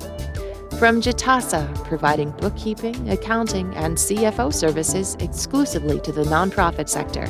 Jitasa is committed to helping nonprofits do what they do best. More at jitasa.com. From Progressive Insurance, home of the Name Your Price tool, so drivers can see coverage options at progressive.com or 1-800-PROGRESSIVE. Price and coverage match limited by state law. And from the Doris Duke Foundation. This is Morning Edition from NPR News. I'm E. Martinez. And I'm Steve Inskeep. Good morning. A federal case against book restrictions in Florida schools is going forward. A judge ruled there is a viable argument that removing certain books is unconstitutional. NPR's Tovia Smith reports. Plaintiffs call the case against Florida's Escambia Public School District the first of its kind. They argue that book restrictions violate authors' rights to free expression and students' rights to access information. The judge gave that claim the green light, but blocked another that book restrictions also violate students' equal protection rights. Katie Blankenship is with the free speech group PEN America, who brought the lawsuit along with Penguin Random House and others. We didn't win on absolutely everything, but the decisions that the judge had made are a major win for the First Amendment. The lawsuit accuses Escambia schools of removing LGBTQ and race-related books for ideological reasons. District officials declined to comment, but attorneys have argued the case should be dismissed, saying when public schools choose library books, that's effectively government speech and not bound by the First Amendment. But Blankenship says the judge didn't buy it. What the state is trying to say is extreme. And the judge said very clearly to do so would be a dangerous precedent and declined. The judge told both sides to try and work out a settlement, but that may be unlikely. Vicki Baggett, an Escambia schoolteacher who's filed scores of book challenges, says the court should clarify when sexually explicit material crosses the line. Do students need to read this in order to have a better grasp of how to graduate their high school graduation exams? The answer is no. I really believe if the judge sees what's in some of these books, he's going to be shocked. While she's hoping for a precedent-setting decision supporting book restrictions, plaintiffs say we want to be the blueprint for overturning them. Tovia Smith, NPR News. Native American voters in Arizona played a big role in the state's 2020 election, but many still struggle to get a ballot. NPR's Jimena Bustillo introduces us to some of the people trying to help. Ashley Edison sits in a coffee shop in Gilbert, Arizona, and talks about her late grandmother. My grandma, she was born on top of a hill on a reservation nearby her house. The 23-year-old Navajo Nation member says her grandma, Alta, had challenges registering to vote. She wasn't able to get an ID because she didn't have a birth certificate. She didn't have an address because their home was a P.O. box. Alta Edison worked for 40 years at the Coconino County office in Flagstaff. She's described as instrumental in creating the county's Native American elections outreach program and for helping drive record-breaking turnout in 2020.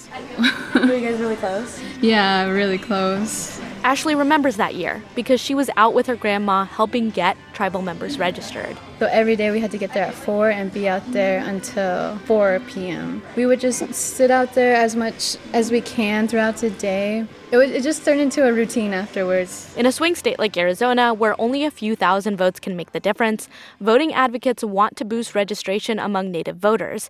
But they still face many of the same barriers that Alta, later with the help of her granddaughter, fought to break down. If you are at a tribe that is more rural, like up north or even east or west of Arizona, those would probably have some issues with addressing. That's Alex Castillo Nunez, Civic Engagement Coordinator at the Intertribal Council of Arizona. Other challenges to registering also range from differing tribal IDs to language barriers to deep mistrust in government. The pandemic limited much of the organization's face-to-face engagement with tribal communities. They registered about 100 voters a month leading up to 2020. Ahead of 2022, they only did 100 total. Castillo Nunez is now looking forward to getting back out in person. Because we're able to be there in person, it really builds that sense of community. It really builds that trust. It really builds that desire and that energy where you want to be able to motivate each other and participate. The Biden administration has sought to boost Native registration, too. In 2022, the administration pledged to designate 5 Indian Health Service voter registration pilots across the country by the end of 2023. But so far, they only have one, at Native Health in Central Phoenix. Walter Murillo is the CEO of Native Health. He says patients are asked if they want to register to vote as a part of their regular visits. We have iPads or pads that people can use to register to vote, and now we have an obligation to get that to the Secretary of State in a timely way. Just 9 registrations have been filed since the site was created in October. It's a slow start, but Murillo points to one initial impact. Whatever the numbers may be of people actually registering, now we have more organizations interested in helping people to register to vote. So I think overall, us as an example are helping to spread at least the availability of registration to vote. Janie Parrish, executive director of Arizona Native Vote, is among those working to reach voters on the ground. I got called home in 2020 from one of my mentor, and he just said, "We need you at home. We need you to organize voters." She worked at the county Democratic Party level, but wanted more flexibility to reach her community. The party side, we'll let them figure that out. We're not going to push, but what we need is people to be informed, and then we need them to be excited to think about how to be informed and participating. But registering to vote is one thing, voting is another. Back at Native Health, Val Bailey is helping her daughter make snacks. She registered to vote for the first time in 2020, but doesn't think she will vote again. If nothing is going to change, why do we vote? Why do we try to have our voices heard when we're ignored? This sentiment is why people like Ashley Edison say you need to meet voters where they are. Her message takes her back to her grandma.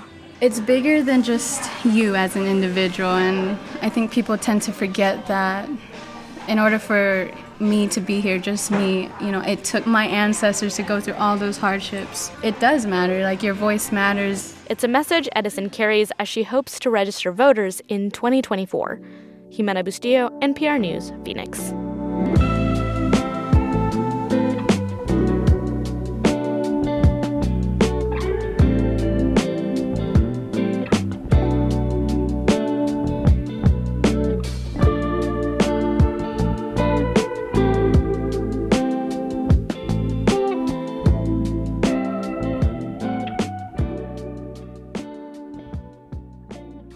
This is NPR News. If you're working on your fitness in the new year, join us at City Space on Monday, January 29th for a boxing night. It'll feature strength training and shadow boxing paired with hip-hop and house music. Tickets are at wbur.org/events. Today's top stories are next, then coming up at 8:45 on WBUR's Morning Edition. WBUR's Anthony Brooks tells us about former New Jersey Governor Chris Christie's decision to drop out of the Republican presidential race. It's 8:29.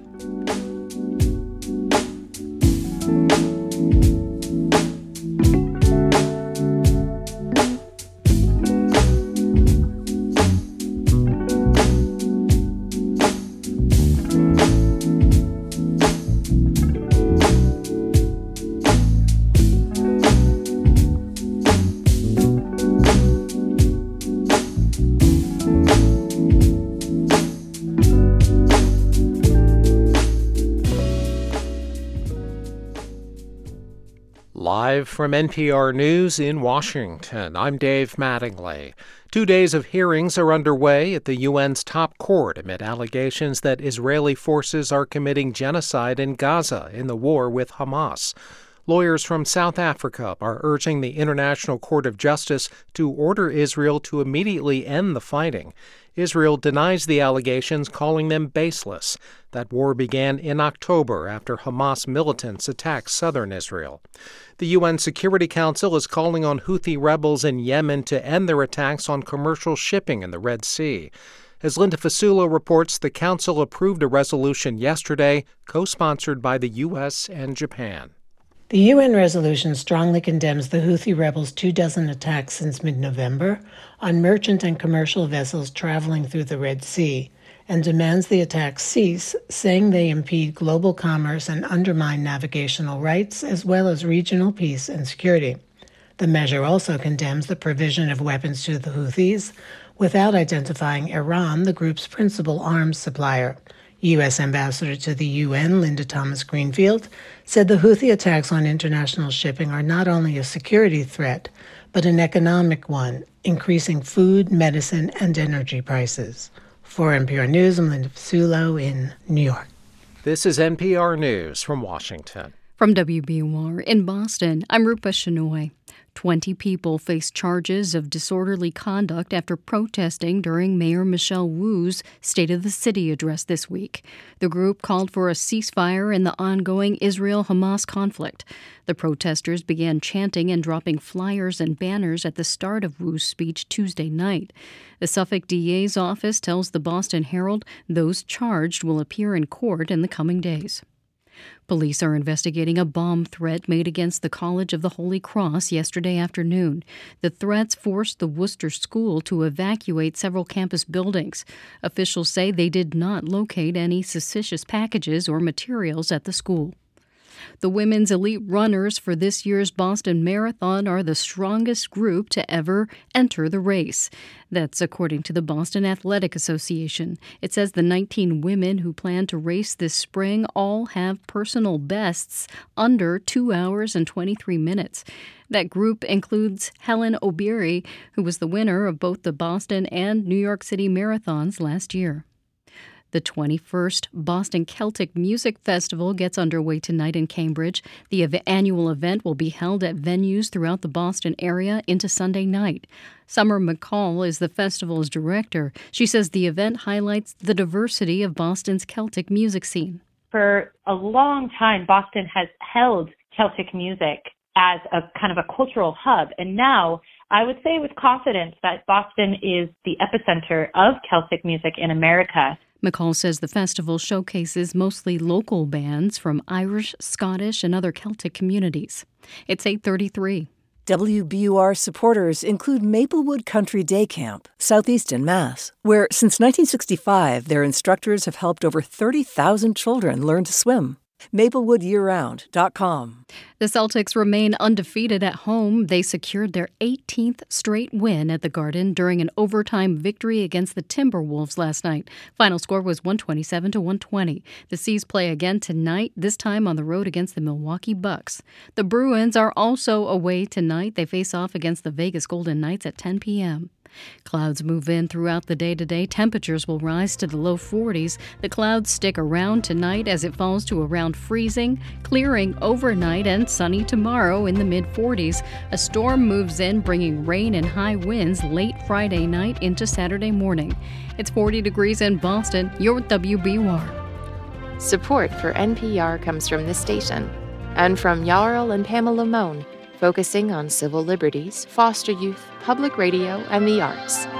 From the Alfred P. Sloan Foundation, supporting books, radio, podcasts, film, television, theater, and more to bridge science and the humanities.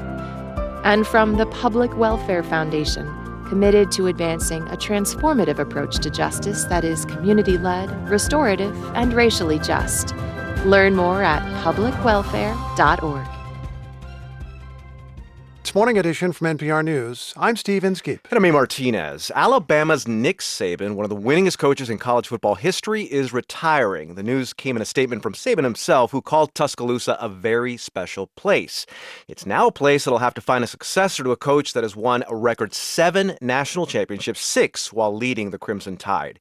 Here with us to talk about it is news director of Alabama Public Radio, Pat Duggins. Pat, I was having dinner last night with people who aren't necessarily big sports fans, but even they knew how big of a story this was. How did the story break? How did the word break?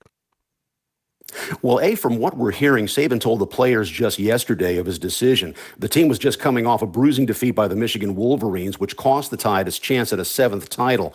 Also, yesterday was when the student body was just starting classes for the spring term. So last night, 6:42 p.m. Central Time, the university's football program announced that Saban was leaving, and within 10 minutes of that, an email went out from UA President Stuart Bell. So it is a pretty big deal here. 6:42, seared into history. Saban said in a statement that he cares more about his overall legacy than the number of wins or losses. But, I mean, Pat, you're down there in Alabama. You know that everyone is used to winning championships, so how is life going to change maybe for a Crimson Tide football fan?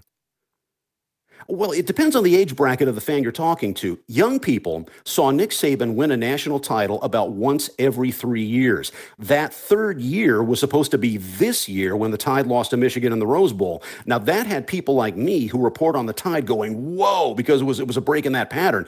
Now, if you talk to older fans, they remember the 10-year or so gap between titles after Bear Bryant left and when Gene Stallings won in 1992, and then the over 10-year gap between Stallings and Saban. So when the older fans talk to the younger fans, the older fans kind of sound like Marley's ghost in A Christmas Carol, if you remember him warning Ebenezer Scrooge to change his ways. So they're kind of like, remember the bad times, beware, beware, rattle chains, stuff like that. Yeah, who knows when they might come back to an era that Saban established there. So what's your strongest memory? What's your biggest, fondest memory of the Saban era in Alabama? Well, I asked students about that. Now, a lot of them said it was the onside kick in 2015 that helped Alabama beat Clemson for the national title. Now, for the non-football folks out there, an onside kick is a little blooper kick, and Alabama was able to successfully take the ball back, and that completely changed the game. Now, personally for me, it was the second championship in 2012. Tuscaloosa was just coming off the 2011 tornado outbreak that killed 54 people and ravaged the town. Tuscaloosa needed a boost, and that national title did it. Listen to you sifting through all the national championships to get your memories of Nick Saban. Bear Bryant won 6 national championships with Alabama. Saban matched him. Who could Alabama possibly find that would, number one, understand the culture, and then understand and withstand the pressure of all the expectations to replace him? Well, unscientifically, the students that I've spoken to, they don't think that Saban would have announced his departure without having at least somebody in mind. Now, again, unscientifically, one name that seems to keep coming up is former Crimson Tide star player D'Amico Ryans. Now, he's the head coach with the Houston Texans in the NFL. A lot of people are talking about him Is he interested? Would the Tide try to get him? Could they get him if they wanted? We just don't know at this point. Quickly, Pat, speaking of the NFL, since you brought it up, could Nick Saban be angling for an NFL job? There are plenty of openings. Well, anything's possible, but I mean, here at Alabama, Nick Saban was literally a demigod. There's already talk about renaming the field at Bryant-Denny Stadium Saban Field. So the notion that he's going to go from being somebody who had that much clout to a coach who basically tries to tell millionaires what to do on the playing field in the NFL, anything's possible. I'd be surprised, but you never know. News director Pat Duggins of Alabama Public Radio. Pat, thanks. Thank you, A. Talk to you soon. Cryptocurrency has attracted many scams and grifters, but has also now won some approval from regulators. Yeah, the U.S. government just gave the green light to a Bitcoin ETF. That's a new kind of cryptocurrency investment fund that debuts today. NPR's David Gura joins us now. David, Bitcoin ETFs. The ETF stands for Exchange Traded Funds. What is it? Yeah, so basically this is a way for people to invest in Bitcoin, of course the world's oldest and most popular cryptocurrency, without having to own any actual Bitcoin. So stay with me here.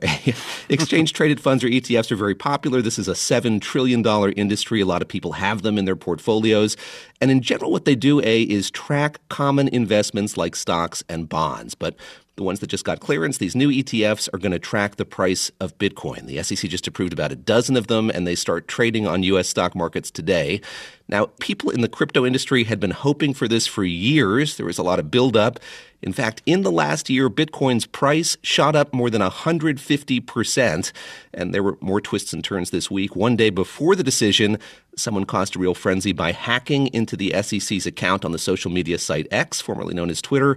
That, by the way, now is something the FBI is looking into. But what's behind the excitement over this new kind of crypto investment? The true believers, along with some big money managers like BlackRock and Fidelity, they say this is going to be a way to get more people into crypto. Of course, buying Bitcoin has gotten easier in recent years, for better or worse, but it still takes a few steps to do it. You have to use a specialized exchange. It's kind of complicated. Brian Armour is an analyst with Morningstar who follows the world of ETFs, and he told me these new ETFs will make the barrier to entry much lower. So there's no signing up with a crypto exchange, managing a wallet, God forbid losing your private key to whatever Bitcoin you own. Companies see a lot of opportunity here, but regulators have been wary of this. So about those regulators, why give the green light now? Well, they were kind of left with no choice. One crypto company took them to court because they felt the SEC didn't give them a fair shake, and it won. Now, Sarit Markovich is a professor at the Kellogg School of Business at Northwestern, and she says what's really valuable here is the legal clarity that comes from what the SEC has done. Here, we're finally at the point where the regulator is willing to kind of like give us clear guidance in terms of what's legal and what's not legal. At least with these specific Bitcoin ETFs. It's evident, though, from this 20-something page decision and from a statement from the head of the SEC that regulators did this. They made this decision with some reluctance. Why were they reluctant? Well, the chair of the SEC is Gary Gensler, and he has spent most of his tenure at that agency trying to rein in crypto. He famously said early on, it's like the Wild West. And I'll remind everyone, Bitcoin and most cryptocurrencies are very volatile. Prices can move up and down a lot in a single day. And, as he said, there's been a lot of unfavorable news about crypto, to say the least. The SEC still has major lawsuits pending against Sam Bankman-Fried, that, of course, being the disgraced crypto mogul who was convicted just a few months ago of orchestrating one of the largest financial frauds in history. He's scheduled to be sentenced in March. The SEC is also suing Binance, whose founder is also looking at prison time.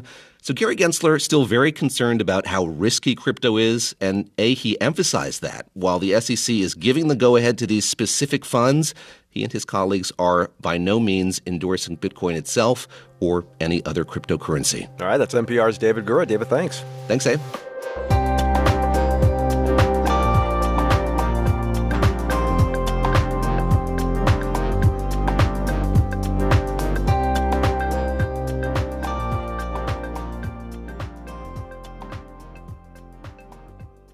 This is NPR News.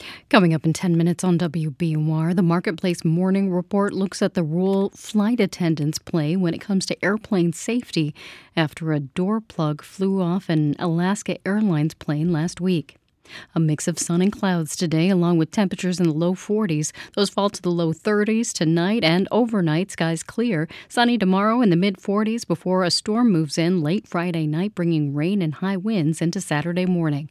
It's 40 degrees in Boston.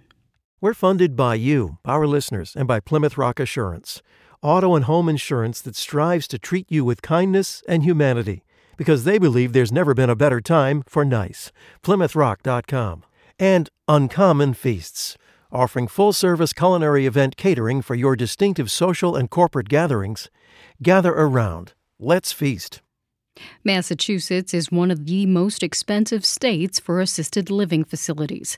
A new study from Seniorly ranked the state as 7th most expensive in the country. It finds that it costs on average more than $5,000 a month for assisted living care. New Hampshire was ranked the most expensive state for assisted living. It costs more than $8,000 a month on average there. Cambridge-based Intellia Therapeutics is the latest biotech company to announce layoffs. The gene editing company says it plans to reduce its team by 15%. It's unclear how many people that affects. The company also plans to stop some exploratory research to save costs. Weston is getting its first restaurant with a liquor license since Prohibition. The Woods at Josiah Smith Tavern will open in October of this year. The owner says the Woods will focus on a farm and sea-to-table concept. It's 8:44.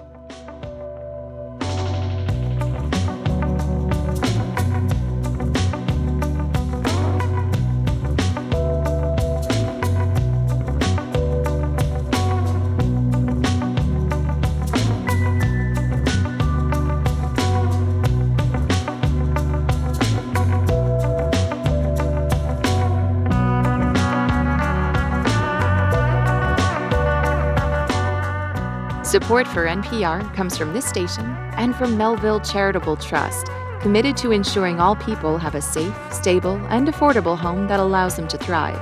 Information about ways to prevent and solve homelessness is at melvilletrust.org.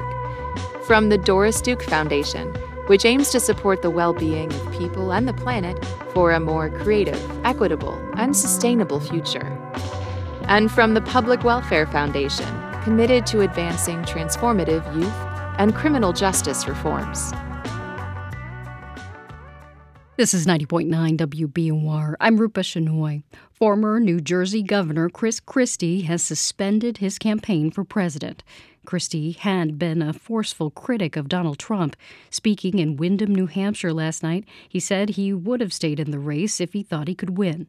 And it's clear to me tonight that there isn't a path for me to win the nomination, which is why I'm suspending my campaign tonight for President of the United States. WBUR's senior political reporter Anthony Brooks joins us now from New Hampshire. Good morning, Anthony. Yeah, good morning, Rupa. So tell us more about why Christie is dropping out. Well, Christie's campaign was always a long shot. He was the only Republican in the race who made a forceful case against Donald Trump in a party that still embraces the former president. He focused in a big way on New Hampshire, hoping he could win the primary there by appealing to the state's many moderate Republicans and independents who are sick of Trump, and then carry that momentum forward. But it just wasn't happening. He spent millions of dollars. He held dozens of town hall meetings, but most polls put him way behind Trump and significantly behind Nikki Haley. So he just didn't see how he could win. And here's a little bit more of what he said. My goal has never been to be just a voice against the hate and the division and the selfishness of what our party has become under Donald Trump. It's also been to win. But it was clear that that just wasn't going to happen, Rupa, so Christie is out. As we mentioned, Christie was the only Republican in the race who based his campaign on criticizing Donald Trump. But that wasn't always his position, right? That's right. I mean, when it comes to Trump, Christie has a complicated history. He ran against Trump in 2016 and then embraced him in a big way. But during this campaign, he called that a mistake. He said he thought he could help Trump be a better president. But as Trump proved to be an increasingly divisive figure who now faces more than 91 criminal indictments across 4 different cases, Christie turned against him, and he tried to make the case again and again that Trump is not fit to be president. So now that voice is gone from the race. And by the way, the Trump campaign is crowing about it, saying it's already vanquished 8 challengers, before a single vote has been cast. And do you think Christie getting out of the race will help any other candidates in particular, like Nikki Haley? Yeah, I mean, I think it's fair to expect that this helps Haley in New Hampshire because she's been attracting some of the same kinds of voters that Christie appealed to, those moderate Republicans and Republican-leaning independents. Haley's been running second behind Trump in recent New Hampshire polls. One recent poll has her within just 7 points, so this will probably give her a bit of a boost. But I gather Christie didn't endorse Haley last night, so why do you think that is? Well, he didn't endorse anyone. I mean, Christie's been critical of Haley on a couple of fronts, including her refusal to rule out being Trump's running mate. Beyond that, Christie blames Haley and all the other Republican candidates for not having the courage, as he sees it, to criticize the former president. And last night, Christie brought up last summer's debate in Milwaukee when the candidates were asked directly about Trump. And when we were asked, would you support someone who is a convicted felon to be president of the United States, they raised their hands, and I did not. And I cannot countenance that behavior. And Rupa, before his speech last night, Christie was caught on a hot mic talking about Haley, and he made it clear that he does not believe she can beat Trump. Here's a bit of what we picked up. Yeah, I mean, look, she spent $68 million so far, just on TV, $59 million by DeSantis, and we spent 12. I mean, who's punching above their weight and who's getting a return on their investment, you know? And she's going to get smoked. And you and I both know it. She's not up to this. So, Rupa, it doesn't sound like Christie is going to be going to bat for Nikki Haley anytime soon, based on what we just heard last night. WBUR's Anthony Brooks, thanks very much. My pleasure, Rupa.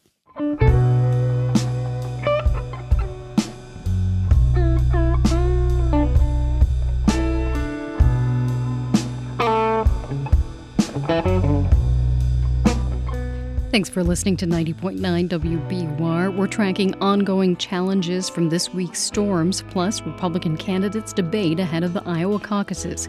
Keep listening. Coming up at the top of the hour on WBUR, it's the BBC NewsHour. China has issued a warning to voters in Taiwan 2 days before the island's presidential election, plus how criminal gangs are taking to the streets of Ecuador's largest city to try to intimidate the country's government. It's 8:50. My name is Robin Inman. Think about what your values are and what's important to you in the big picture, and therefore what you hope you can leave as a legacy. Learn more about planned giving at wbur.org/legacy.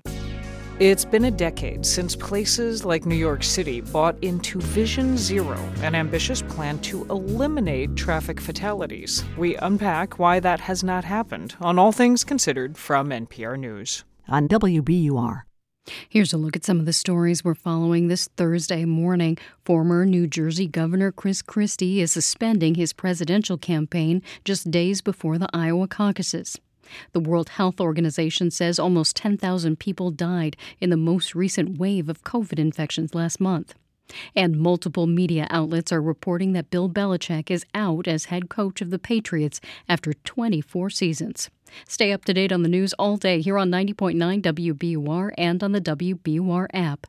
Low 40s today, and it'll grow overcast, mostly cloudy tonight and around freezing. Sunny and mid-40s tomorrow. Storms move in late Friday night, bringing rain and high winds that'll last through Saturday morning. It's 40 degrees in Boston.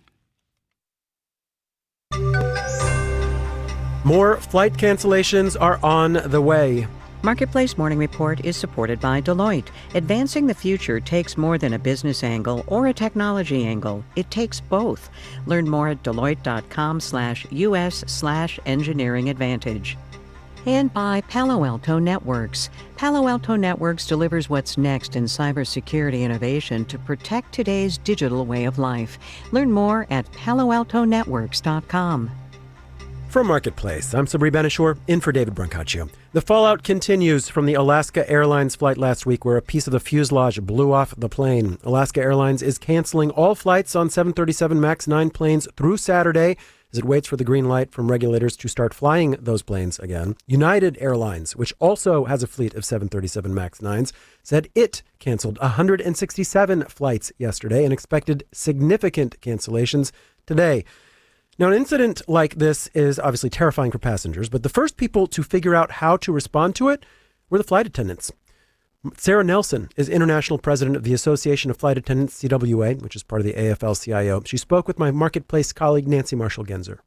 So first of all, are you hearing from members who are worried about their own safety after that Alaska Airlines incident when, of course, that 737 MAX 9-door plug panel blew off? Yes, flight attendants are very concerned. They're first and foremost focused on the event at hand, that everyone is safe. In this case, very, very proud of the way that crew represented all of us. But yes, then there is follow-on concern and a lot of relief that the FAA acted very decisively and quickly to get those planes on the ground. I mean, flight attendants really are first responders, right? Tell me about their role in an emergency. Flight attendants are first responders. We are essential. The airlines also know that when there's a strange sound on the plane, people jerk their heads and look to flight attendants. The crews have to be very confident about the leadership that they're providing in that cabin for air travelers to have confidence in aviation. Yeah, I mean, they have such a leadership role, which starts, as you say, before the plane even takes off with those safety demonstrations, which, Sarah, I have to admit, I don't always pay the most attention to that, but I will now. And what is the most important thing we should watch for? I mean, I always look for the nearest exit. If you are a passenger, some of the things that you can do in addition to giving that 2.5, 3 minute focus, but in addition to that, you can take a look around and see where your nearest exit is. Count the number of seat rows to get to that. Be very aware that if you need to move quickly, you've got to leave everything behind. So you've got to have everything on your body. And that leads to understanding that the most likely that there's going to be an incident is either on takeoff or landing. And having your shoes on so that you can react quickly is a really important thing to do. Having good shoes that can lace up is even better. I hadn't thought about that. Sarah, the last time you were on Marketplace, you talked about the staffing shortages at various airlines and how that's affecting flight attendants. So where do things stand on that now? I mean, has that gotten any better? The staffing for flight attendants, especially domestically, is at FAA minimums. These were minimums that were set in the 1950s specifically for safely evacuating passengers from planes. And those minimum standards will continue to apply, but they apply to the evacuation standards when those aircraft are being certified for evacuation. Our role has changed so much. We are aviation's last line of defense in aviation security. We're looking for security threats. We're looking to respond when there is a decompression or an explosive decompression like this Alaska plane. We are responding to medical emergencies.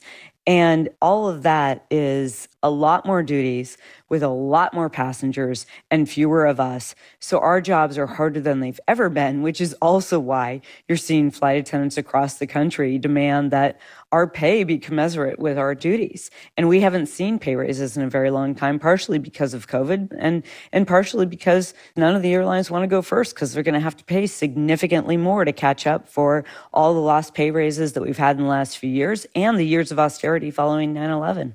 And Sarah, thinking about all this, maybe people could be a little nicer to their flight attendants on their next flight.